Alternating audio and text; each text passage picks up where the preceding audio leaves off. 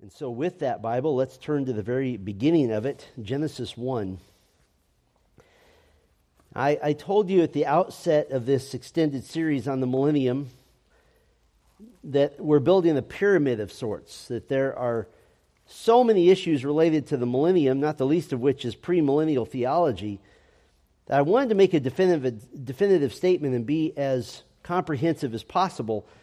And some of you were there quite a few months ago when we actually did a focus group of sorts. When I was teaching BTI, I used one Sunday, and we did kind of a little focus group because I was terrified to tell you how many messages I want to preach in this Millennium series.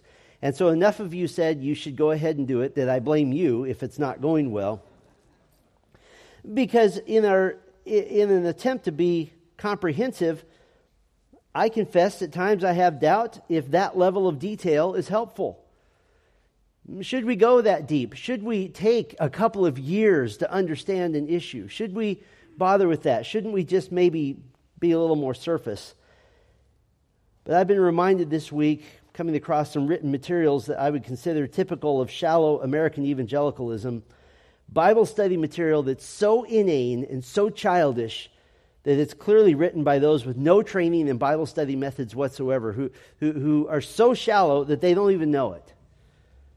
And after the gut-wrenching experience of trying to wade through those materials, frankly, it angered me that God's people are being led to believe that garbage is actually the sum and substance of the Bible.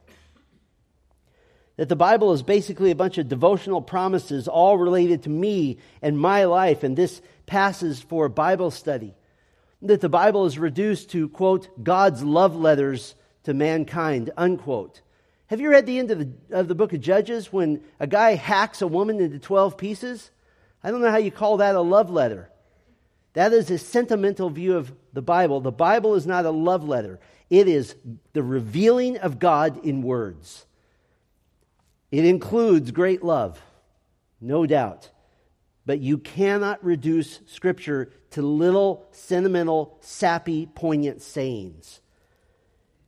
What that reminded me of is that details matter, reminders matter, repetition matters. And I always fall back on 2 Peter 1, where Peter said, I thought it good to talk to you by way of reminder, which is the preacher's admonition to repeat himself. Details matter.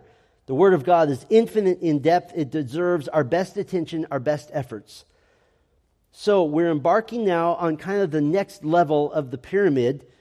We're doing a biblical theology in the millennium, in the Old Testament. And by biblical theology, I'm using that term technically. Biblical theology, to be very simple about it, is the idea of taking theology as it comes in Scripture, through Genesis and Exodus and so forth. Systematic theology is taking a topic from all over the Bible at one time. So we're going in biblical theology fashion, just taking these issues as they come, parts of Scripture in the Old Testament that point to a future millennial kingdom of Christ.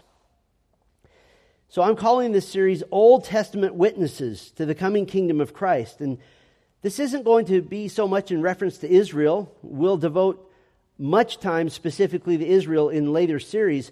But what I'm hoping to accomplish in this series is simply to show the necessity of a kingdom of God on earth because it's revealed all over the Old Testament. Now, we'll intersect with Israel all over the place. You can't go through the Old Testament without doing that. We've already walked through some of these texts we're going to look at tonight, particularly concerning the Abrahamic covenant. But I want to include them briefly as part of an overall journey through Genesis. Now, if you were at the Grace Theological Academy this summer or 4 years ago when we began the Pentateuch, what I'm going to do this evening is review for you. But it's so foundational to all of the Bible because Genesis is the story of the kingdom of God and the millennium is the outworking of the kingdom of God. So it bears repeating. And so if this sounds familiar to you, take that as a joy to hear the truth once again. Now, everyone knows that the best stories of all time grab your attention by saying what? Once upon a time. We love those stories. And you're transported to another time and another world where all things are possible and only the imagination can limit what can or cannot be. I've read a lot of fictional stories, not so much anymore, but in years past I have. But even the realm of fantasy or science fiction, which emphasize great and fantastic stories beyond imagination, none of them can possibly compete with the grand and epic scale of the plot of Scripture. There's no competition. The story of the Bible has a much better start than once upon a time. It begins with, "In the beginning, God created the heavens and the earth." And what's so completely unique about the biblical story is that it's all completely true. And although the Bible has been completed, at some point the story passed you up such that the end of the book hasn't happened yet. And so the book is complete, but the story is ongoing. And that story is the story of God's kingdom on this earth. That's the story of the Bible. At the end of the evening, I want to take a few moments to apply what we're going to learn, because it tells us how to think and behave as believers in Christ, looking forward to the millennium and really to the final state. I want to begin our time by just briefly making a list of some of the features of the original earthly kingdom set up by God. And there's 8 or 9 of them. And we'll just do a little survey here in Genesis. The first feature is mankind in a pristine, perfect world created by God. Mankind in a pristine, perfect world created by God. Genesis 1:31, the last verse of Genesis 1. "And God saw all that he had made, and behold, it was very good. And there was evening and there was morning the 6th day." Chapter 2, verse 7. "Then Yahweh God formed man of dust from the ground and breathed into his nostrils the breath of life, and so the man became a living being." Mankind in a perfect world. It's the second feature of the original kingdom, mankind exercising dominion over the earth. Genesis 1:26, exercising dominion. 1:26, "Then God said, let us make man in our image according to our likeness, so that they will have dominion over the fish of the sea and over the birds of the sky and over the cattle and over the earth and over every creeping thing that creeps on the earth." This dominion, it literally means to tread upon, to walk upon something, to have dominance over it. We see a third feature. Mankind is a perfect representative of God on the earth. Mankind is a perfect representative of God on the earth. Verse 27 of chapter 1, "And God created man in his own image. In the image of God he created him. Male and female he created them." The image of God means we are representatives of God on the earth. We do his bidding. We represent him. There's a fourth feature. Mankind multiplying into nations spread over the earth. Mankind multiplying into nations spread over the earth. 1:28, God said to them, "Be fruitful and multiply, fill the earth and subdue it, and have dominion over the fish of the sea and over the birds of the sky, over every living thing that creeps on the earth." There's a spreading out, a fruitfulness. There's a fifth feature, mankind working as God's representatives on the earth. We work as God's representatives on the earth. Chapter 2, verse 15. "Then Yahweh God took the man and set him in the Garden of Eden to cultivate it and keep it." There's a sixth feature, mankind in perfect fellowship with God. Not only was man to cultivate and keep the garden, verse 16 of chapter 2, "And Yahweh God commanded the man, saying, from any tree of the garden you may surely eat." The Garden of Eden, direct communion with God, obedience of man toward God. Verse 17, "But from the tree of the knowledge of good and evil you shall not eat from it, for in the day you eat from it you will surely die." You have man in sinless relationship with God. Back in chapter 1, verse 28, the beginning, God blessed them. Perfect, sinless relationship. You have an eighth feature, mankind in perfect fellowship with each other. Perfect fellowship with each other. Chapter 2, verse 18. "Then Yahweh God said, it is not good for the man to be alone. I will make a helper suitable for him." Verse 24, "Therefore a man shall leave his father and his mother and cleave to his wife, and they shall become one flesh." Marriage was originally created as the ultimate perfect relationship with one another. And even now in our sinful world in which humanity is clothed and ashamed, the marriage relationship is meant to be a taste of that perfect human relationship because of total vulnerability, total intimacy, oneness, unity. And then there's a ninth feature of this original kingdom, mankind organized in nations with a central capital nation. Mankind organized in nations with a central capital nation. Chapter 2, verse 10. Now a river went out of Eden to water the garden, and from there it divided and became 4 rivers. Eden is the central capital nation in this kingdom. Verse 11 speaks of the land of Havilah. Verse 12, the land of Cush. Verse 14 speaks of Assyria. Now, obviously, those weren't the names of those nations yet necessarily, especially Assyria. But the fact is that the Holy Spirit already in Genesis 2 organized the world into nations with a capital nation, Eden. Now, I want you to just file that list away in your mind for a little while. We're going to come back to it. But the core of this kingdom plan is found in Genesis 1, 26 through 28, which we return to repeatedly because it's so seminal to the whole Bible. Then God said, "Let us make man in our image, according to our likeness, so that they will have dominion over the fish of the sea, over the birds of the sky, and over the cattle, and over all the earth, and over every creeping thing that creeps on the earth." And God created man in his own image. In the image of God he created him. Male and female he created them. God blessed them, and God said to them, "Be fruitful and multiply, and fill the earth, and subdue it, and have dominion over the fish of the sea, and over the birds of the sky, and over every living thing that creeps on the earth."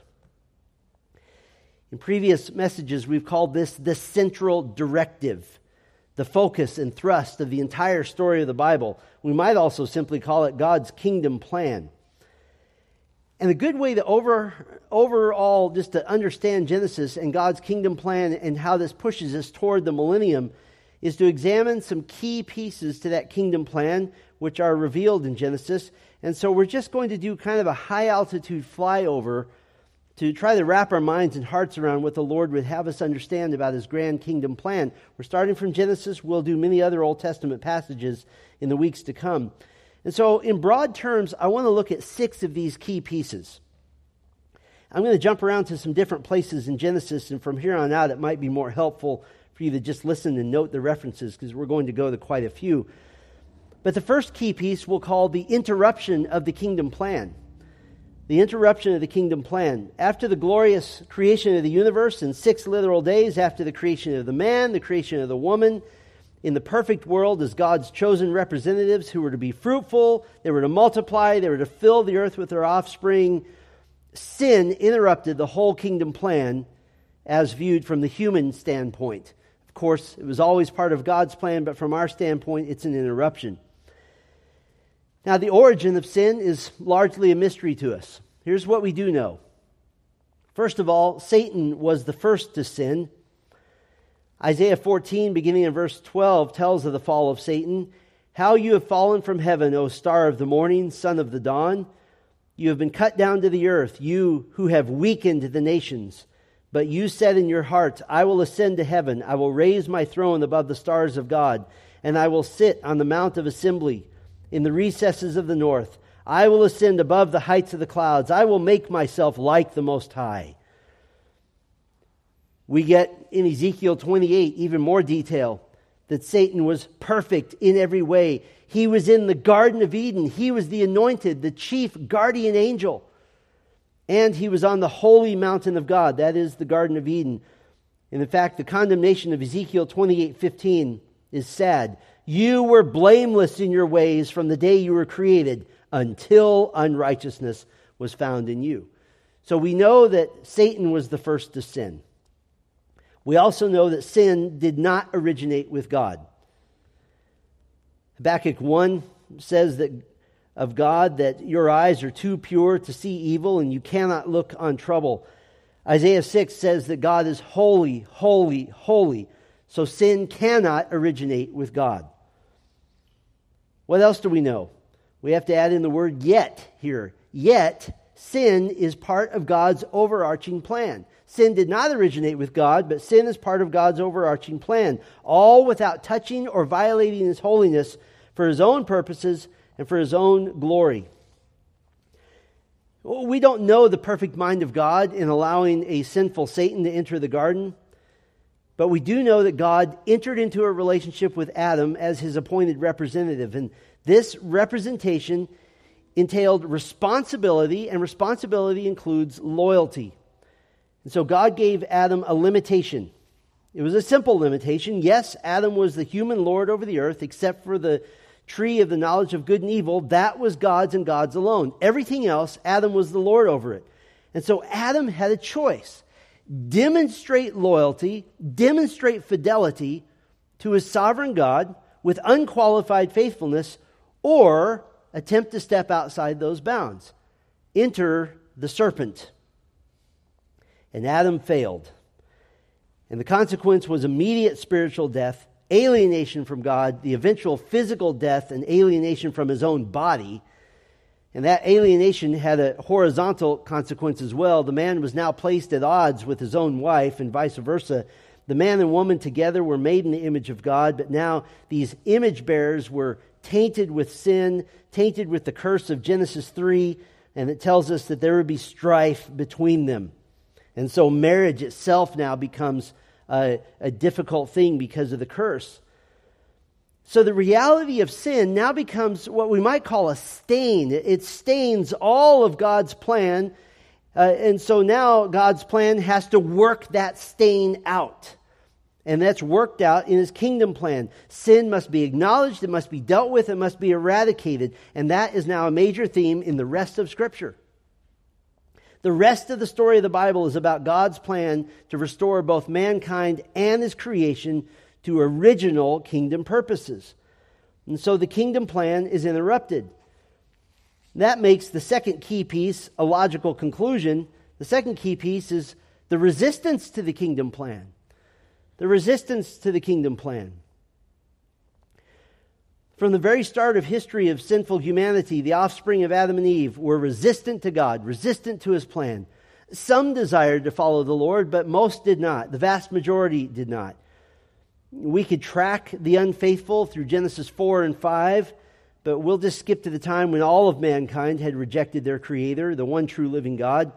Genesis 6 verse 5 says, "Then Yahweh saw that the evil of man was great on the earth, and that every intent of the thoughts of his heart was only evil continually." God is the owner of creation, so he decided to wipe it out. He would save one man and his family, Noah. Genesis 6:8 says that Noah found favor with God. This is a Hebrew word that means he found grace. God has buried Adam in the ground after his death, at least metaphorically. Genesis 3:19, God says, "You shall return to the ground, because from it you were taken, for you are dust, and to dust you shall return." And now God is going to bury all of mankind under the waters of the flood. And so God would begin again with another Adam. This Adam is Noah. Noah was a true believer in the Lord, but he was chosen by God as an object of the elective grace of God. Noah found favor, grace. Noah was God's choice, not Noah's choice.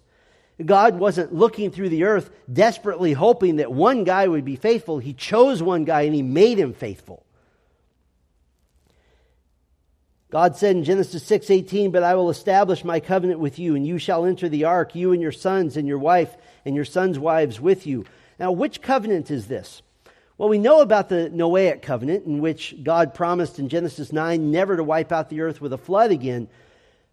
But it seems more likely that God is referring here to what I've called the central directive, the original mandate of Genesis 1:26 through 28, that mankind is to be fruitful and to multiply and subdue the earth, to tread upon the earth, to have dominion on the earth. Because after the flood, Genesis 9:1, God blessed Noah and his sons and said to them, "Be fruitful and multiply and fill the earth." That's the original central directive. Verse 7 of Genesis 9, "As for you, be fruitful and multiply, swarm on the earth and multiply in it." And in between those verses, the new conditions of this mandate are spelled out. When Adam was the vice-regent of the earth, the animals were subservient to him. Adam named them. He was in perfect relation with them. And now with Noah as the vice-regent of the earth, things have changed. Genesis 9:2, "The fear of you and the terror of you will be on every beast of the earth and on every bird of the sky, with everything that creeps on the ground and all the fish of the sea. Into your hand they are given. And because of sin, God introduces the death penalty into human existence, the formation of human government to keep mankind from living in total anarchy. And so here's the second chance. Mankind has another chance to follow God with only 8 people on the earth. Maybe now they'll stop resisting God's kingdom. But it wasn't going to happen. Resistance continued in the descendants of Noah. Genesis 11 records the building of the Tower of Babel, which had one distinct purpose. That is to thwart the kingdom plan of God. That was the whole purpose of the Tower of Babel. Genesis 11:4, they said, "Come, let us build for ourselves a city and a tower whose top will reach into heaven, and let us make for ourselves a name, lest we be scattered over the face of the whole earth." So instead of doing the Lord's bidding, the people of the world decided to stick together to make a name for themselves. They did not want to be fruitful and multiply and scatter and swarm over the earth at the level the Lord intended. And so the Lord confused their language into many languages, and they were forced to disperse into national groupings based in language. And so because of sin, resistance to the kingdom plan continued. But in God's sovereignty, in the very next chapter in Genesis after the Tower of Babel, we now get to the third key piece of God's kingdom plan, and that is the strategy of the kingdom plan. The strategy of the kingdom plan. How was God going to bring about a perfect kingdom as per His design? Well, enter a man named Abram. God told Abram to leave his homeland of Ur and go to a land that God would show him. There was one condition to the covenant that God would give to Abram. He had to leave his home. He had to go to Canaan. He had to leave everything behind. Abram fulfilled that condition. God was now about to enter into a covenant that is unconditional with Abram, soon to be renamed by God Abraham. It would be an unconditional covenant in that God would fulfill His part no matter what. It was conditional at first in that Abram first had to obey and leave the land he was commanded, but he did that. And now as part of this covenant, God was going to give Abraham's physical descendants a specific portion of land. Now, I've spoken frequently about the importance of the land promises of the Old Testament, and I only want to give them as much weight as the Bible does, and it's a lot. These are to be taken literally. They're part of this unconditional covenant, which God will never abandon. This is because the land promises are key. They're so vital to God's covenant with Abraham. They can't be spiritualized. They can't be redefined. Dr. Eugene Merrill, an eminent Old Testament scholar, he wrote this: "As most scholars now recognize, the covenant and its circumstances were in the form of a royal land grant, a legal arrangement well attested in the ancient Near East." Now, what is this land grant? This was an arrangement whereby a more powerful king, known as a suzerain or a sovereign, he initiated the covenant with a lesser king, known as a vassal or a servant king. And the covenant bestowed on the vassal a kingdom under the rule of the sovereign. Sometimes there was a reason that was known for this, maybe a service rendered to the sovereign, but often it was simply because of the gracious pleasure of the suzerain or the sovereign. And so the land is everything. That is part and parcel of the covenant, no pun intended. Now, God's covenant with Abraham not only continues the mandate to Adam and to Noah to be fruitful and to multiply, but now it spells out a strategy. The central directive to have a kingdom on this earth with people spread out, being fruitful and multiply, has a strategy. And that strategy is first introduced in Genesis 12. Then it's explained and reiterated numbers of times through Genesis. I won't belabor this for very long because we've just done the Abrahamic covenant a few weeks ago. But first of all, God would make Abram into a great nation. He would make him into a great nation. This is, of course, the nation of Israel. And just as Eden functioned as the central nation where God uniquely dwelt with His people, Israel was to serve as a central nation where God uniquely dwells with His people.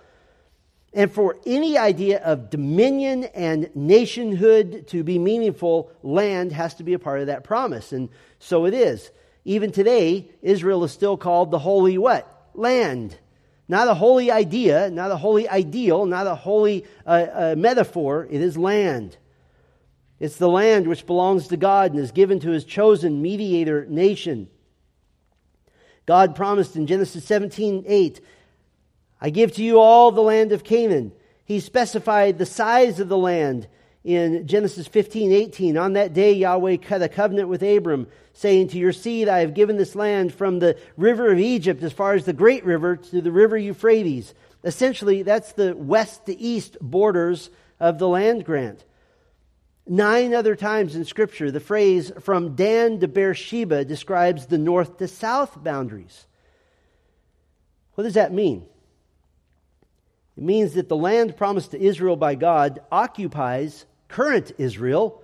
It also encompasses the entire nation of Jordan, the entire nation of Lebanon, the entire nation of Syria, most of Iraq, a little piece of Kuwait, part of Egypt, and the northern part of Saudi Arabia. That's actual Israel. That's the Israel that is to come.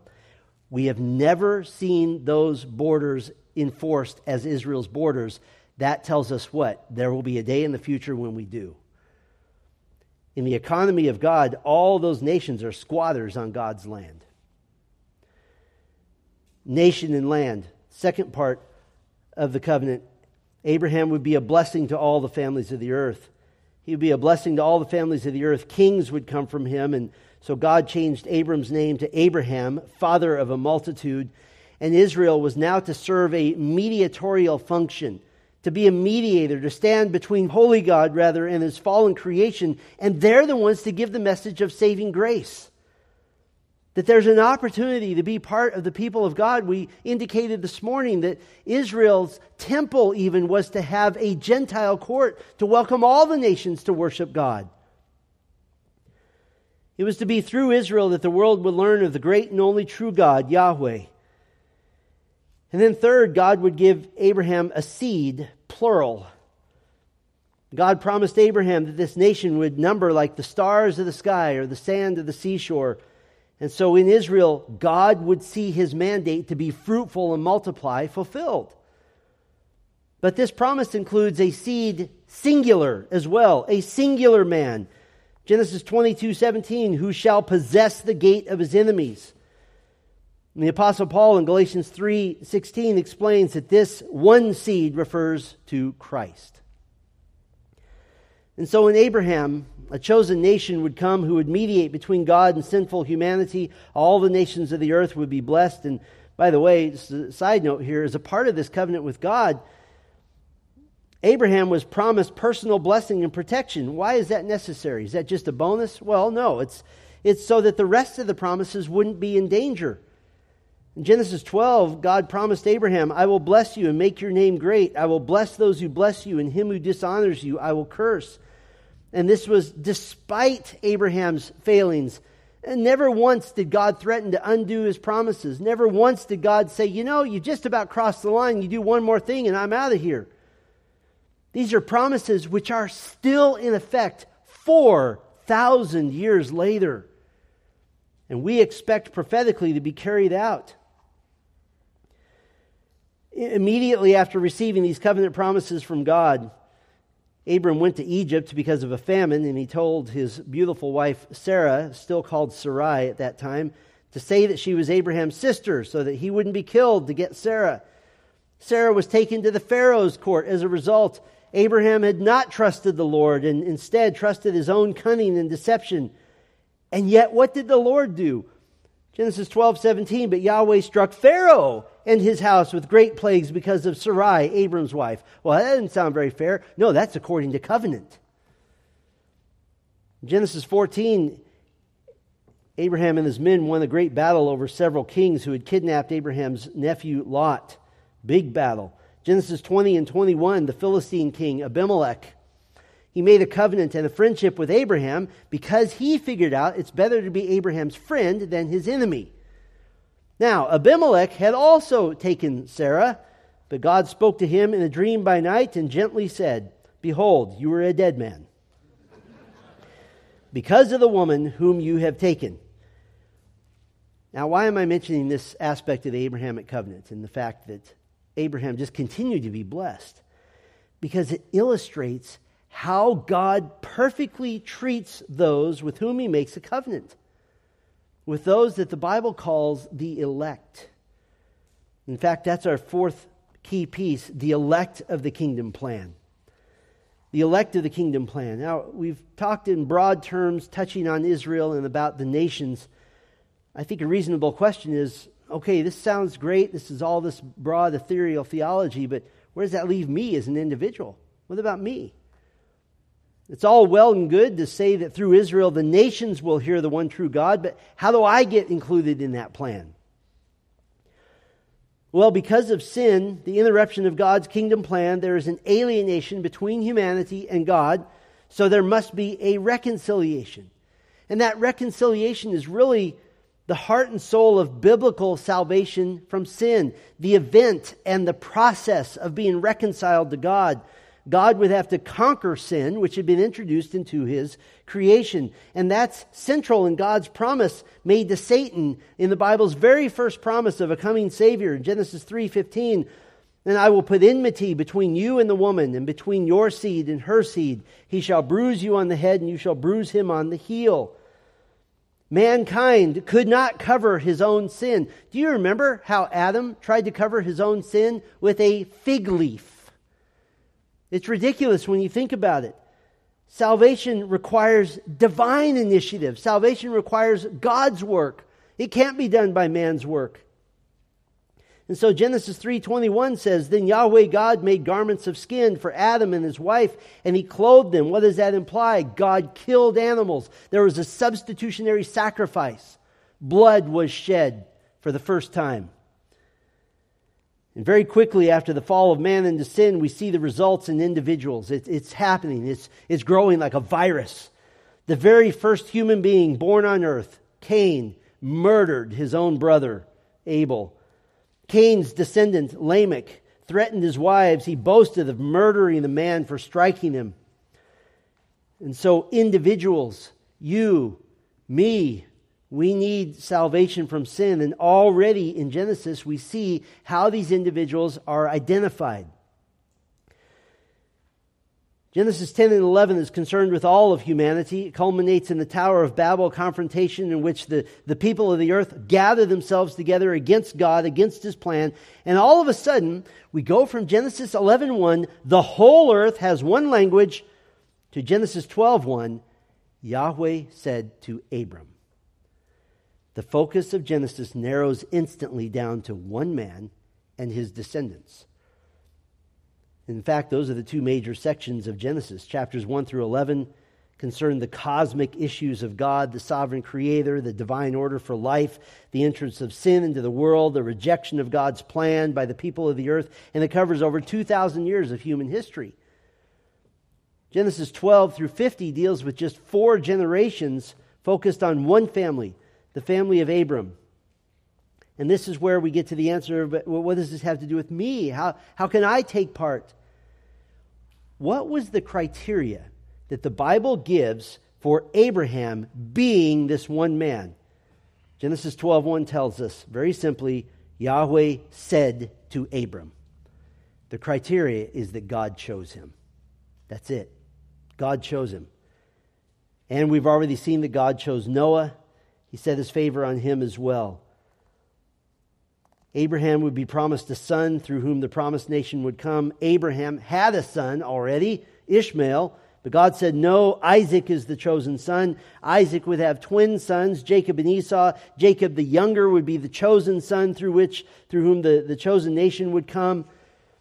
And so we're already seeing the seeds of the idea of the elect of God, the individuals chosen by God for divine purpose and for salvation. And of course, this is stated openly in the New Testament. Ephesians 1, 4 and 5, just as He chose us in Him before the foundation of the world, that we would be holy and blameless before Him in love, by predestining us to adoption as sons through Jesus Christ to Himself, according to the good pleasure of His will. The elect of the kingdom plan, how glorious is that? You know, I had many discussions with my heavily Arminian dad for years about New Testament passages on election, and we could never seem to see eye to eye. Then he started listening to sermons I preached through Genesis, and he became a Calvinist. Because he said, God chose Abraham, God chose Isaac, God chose Jacob, God chose Israel. I can't get away from that. So far, we've seen the interruption, the resistance, the strategy, and the elect of the kingdom plan. But what's the kingdom plan going to look like when it's finally consummated? What does it look like when mankind is truly and perfectly having dominion and subduing the earth? And that brings us to the fifth piece of God's kingdom plan, and we'll call it the preview of the kingdom plan. The preview of the kingdom plan. What does it look like when a pre-fall man who is without sin lives on the earth? Or what would it look like if Adam hadn't failed? Now we have to go outside the bounds of Genesis to see that, because in Genesis that hope is simply by faith. It isn't realized yet. And of course that preview of a kingdom plan, of dominion, of subduing, meaning to tread underfoot, can only be found in one person. And that is the person of Jesus Christ. Jesus is described by Paul as the second Adam. This is associated with his work of salvation, his work of redemption. He is the first man, so to speak, of a regenerated people. 1 Corinthians 15:22 says, "For as in Adam all die, so also in Christ all will be made alive." 1 Corinthians 15:45, "So also it is written, the first man, Adam, became a living soul. The last Adam became a life-giving spirit." The point is that the life of Jesus Christ is the life of the second Adam. Jesus didn't come to earth just to die, but to live. And the life of Christ, demonstrated by his power in his sinless glory, it demonstrated all that God created Adam to be, all that God created us to be. And so Jesus lived his life in the manner that an unfallen Adam might have.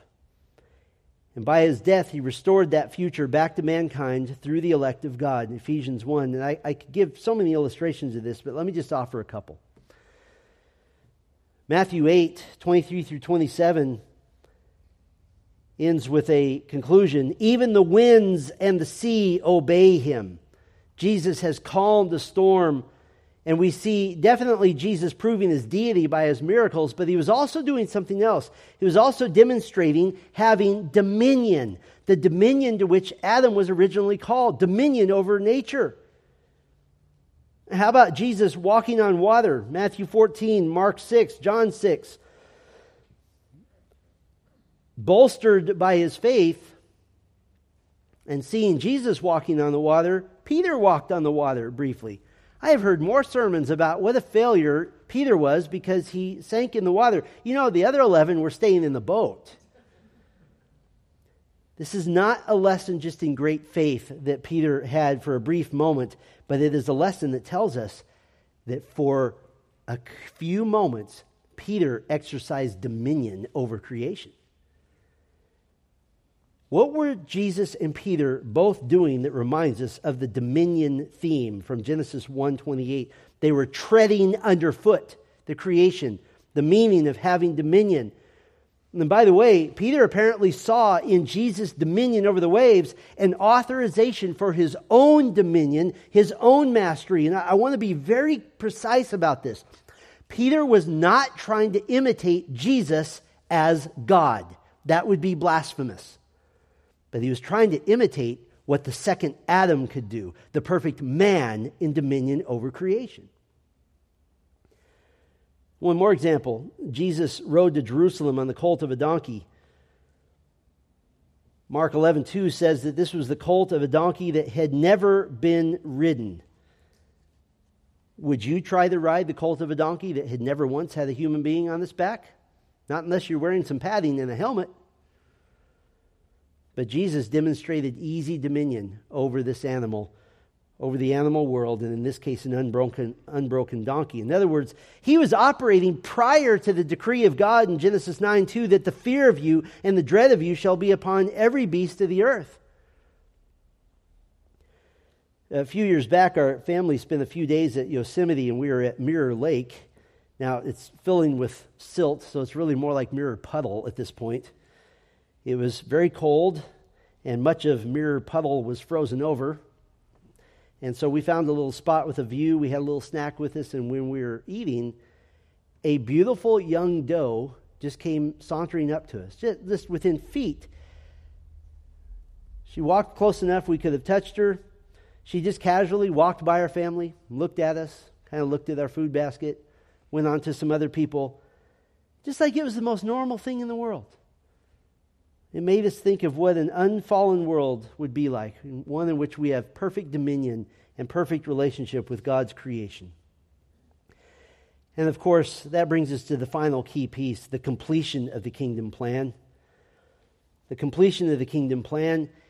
If we take Genesis 1:26 through 28 as the central directive, the core idea of God's redemptive plan, we should expect to see the themes of creation and dominion continue on in Scripture. Sin has hampered our ability to fulfill the purposes of God, and so God inaugurated this plan of redemption. And through God's plan, which is centered solely on the cross of Christ, the Savior, the King of Kings, what has been buried in the sinful history of humanity will rise again, once again, in the future. Now, it won't happen all at once. It will happen in stages. This is evidenced by the Bible's clear teaching about a coming millennium, that so many of the promises of God will be fulfilled in the millennium as an intermediate state, a time between this kingdom, this state, and the final state.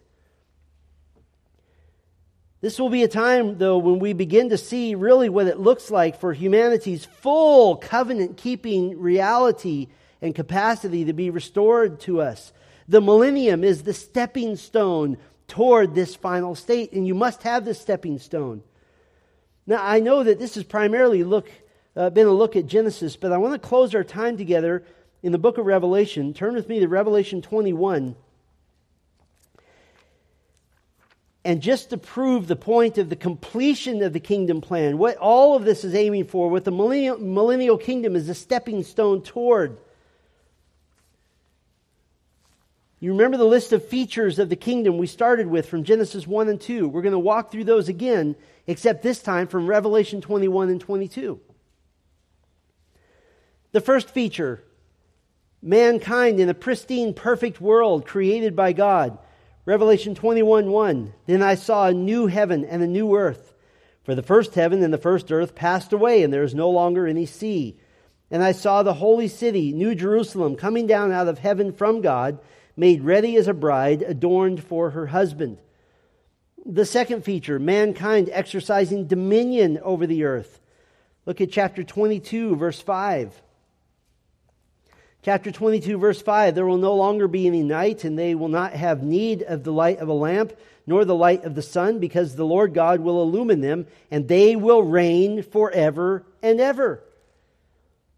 The third feature of the kingdom, mankind is a perfect representative of God on earth, as the image of God, the perfect representation. The previous verse, Genesis 22:4, and they will see His face, and His name will be on their foreheads. We are the perfect representative of God at that point. There's a fourth feature, mankind multiplying into nations spread over the earth. Back in chapter 21, near the end, verse 24. 21:24, and the nations will walk by its light, and the kings of the earth will bring their glory into it. Chapter 22, verse 2. In the middle of its street, on either side of the Lamb, was the tree of life, bearing 12 kinds of fruit, yielding its fruit every month, and the leaves of the tree were for the healing of the nations. There's a fifth feature of the kingdom, mankind working as God's representatives on earth. Revelation 21:26. And they will bring the glory and the honor of the nations into New Jerusalem. The honor, tamei, means money, goods, things. We are God's representative. We'll bring things to God from the earth. A sixth feature of this kingdom, mankind in perfect fellowship with God. Revelation 21, verse 3. And I heard a loud voice from the throne saying, Behold, the tabernacle of God is among men, and He will dwell among them, and they shall be His people, and God Himself will be among them. What a glorious relationship. Chapter 21, verse 22. And I saw no sanctuary in it, for the Lord God the Almighty and the Lamb are its sanctuary. A temple implies a need for mediation, a need for separation. There's no temple here, because the temple is God Himself in direct relationship with us. This is the seventh feature, mankind in sinless relationship with God. Chapter 21, verse 4, and He will wipe away every tear from their eyes, and there will no longer be any death. There will no longer be any mourning or crying or pain. The first things passed away. Chapter 22, verse 3. And there will no longer be any curse. Just stop for a minute. Just stop. And there will no longer be any curse. Every day of our lives is saturated in the curse. There will no longer be any curse. An eighth feature, mankind in perfect fellowship with one another. Chapter 22, verse 14. Blessed are those who wash their robes so that they may have the authority to the tree of life and may enter by the gates into the city. Outside are the dogs and the sorcerers and the sexually immoral persons and the murderers and the idolaters and everyone who loves and practices lying. Perfect, sinless relationship, perfect fellowship with one another. Our elders have just all gotten a book that we're reading together called Resolving Conflict. And it's this thick because there's so much conflict in humanity, conflict even within the church. Perfect fellowship. No, after you. No, I insist. After you. That'll be life forever. And the ninth feature, mankind organized in nations with a central capital nation. Revelation 21 verse 2 describes New Jerusalem. What nation is New Jerusalem in? Well, we get some clues. The first clue is in chapter 21 verse 19, where we see the foundation stones of the city wall adorned with every kind of precious stone. The foundations are ornate. These stones are roughly parallel to the stones worn on the breastplate of the high priest of Israel, described in Exodus 28. We get a second clue in Revelation 21:12. It had a great and high wall. It had 12 gates, and at those gates 12 angels. And names have been written on those gates, which are the names of the 12 tribes of the sons of what? Israel, the sons of Jacob of Israel. We get a third clue in chapter 21, verse 14. And the wall of the city had 12 foundation stones, and on them were written the 12 names of the 12 apostles of the Lamb. Why are their names important? Why are the apostles honored? Well, God gave them a future job. Through His Son, God assigned them a future. Matthew 19:28, Jesus said to them, "Truly I say to you that you who have followed me in the regeneration that speaks of the coming kingdom, when the Son of Man will sit on His glorious throne, you also shall sit upon 12 thrones, judging the 12 tribes of Ethiopia." Israel. Once upon a time, God determined to create a kingdom for His own glory, for His own fame. And this kingdom will be brought about by His blessed one and only Son, who will fulfill the role of the perfect human king as the divine Son of God.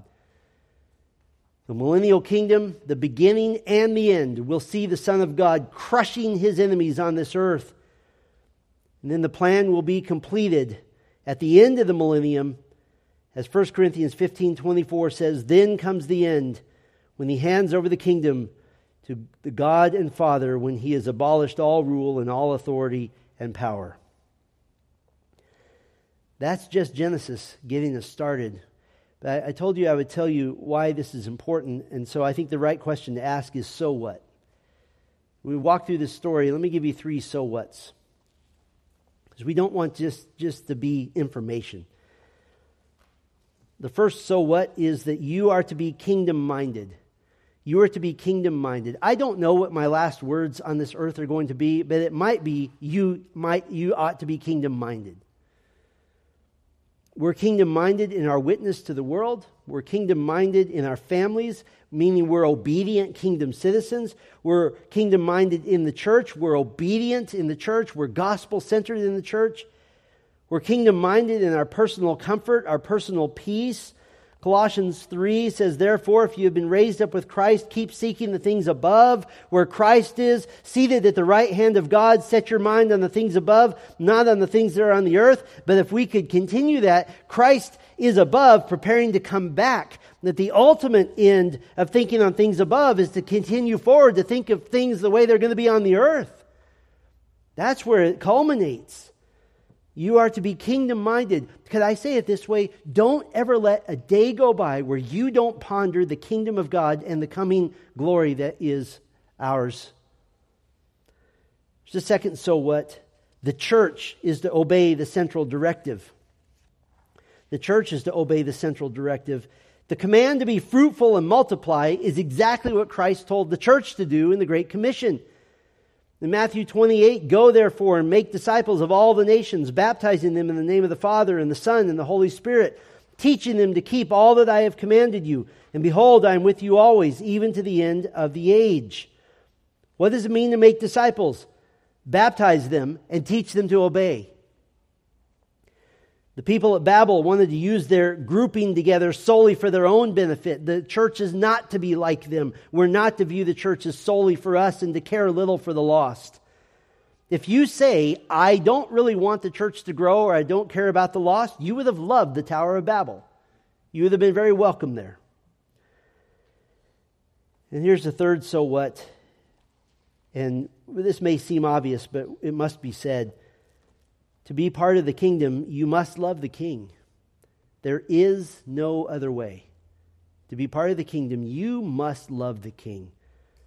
You must believe on the Lord Jesus Christ. You must acknowledge your need for a Savior. You must be so completely loyal to Christ that you would give up your life for Him. You would give up any who would hate Christ. You would give up family relationships if that means following Christ. Whatever it takes, you submit to Him as your sovereign. Well, that's just a little look at Genesis for this series on the Old Testament witnesses to the coming of a millennial kingdom. I've chosen some broad ranges of texts. We're going to do Psalm 2, Psalm 72, Psalm 89, the entire book of Isaiah, and then 5 chapters in Isaiah, Isaiah 2, 9, 11, 24, and 65. We're going to do Jeremiah as a whole, Ezekiel as a whole, Ezekiel 37 and the Valley of Dry Bones. Love that chapter. Daniel as a whole, the book of Joel as a whole, Amos, Micah, Zephaniah, and Zechariah. And somebody says, only Revelation 20 teaches the millennium. No. The Old Testament is replete with teaching on the millennium, and we're not even being specific about Israel yet. That'll take another several series to do. So I'm looking forward to this. This fall we'll be in the Old Testament, going book by book in these various big high points. And I hope you'll be reading and thinking about this as well. Let's pray together. Our Father, we thank you for that incredible, incredible commencement. In the beginning, God created the heavens and the earth. And you created a kingdom on the earth whereby you have assigned your creation of mankind to be your representatives, your kingly representatives on this earth. Adam and Eve blew that responsibility, and they, through Satan's influence, brought sin into the world. And the rest of Scripture has been the story of you redeeming your kingdom and redeeming the people. And Lord, while we don't fully understand why you would introduce sin into your creation in your plan, we do understand that without that, you could not highlight your grace. You could not highlight your mercy, and you could not highlight your wrath. And so we see that your redemptive plan points ultimately to yourself, to give bright, shining, blinding glory to you and you alone, to glorify all of the attributes that make you who you are. That in your plan of redemption, all of mankind, those who have rejected Christ and those who have received Christ, will bend the knee. They will declare that He has the name which is above every name. Lord, we would join in the prayer of the Bible at the very end, Come, Lord Jesus. We look forward to that day. And while we look forward to working our way through the information about the millennial kingdom, every person in this room would prefer it simply come. And so we would pray that Christ would return soon and that he would relieve our troubles and our trials in this world. Come soon, Lord Jesus. We pray in your name. Amen.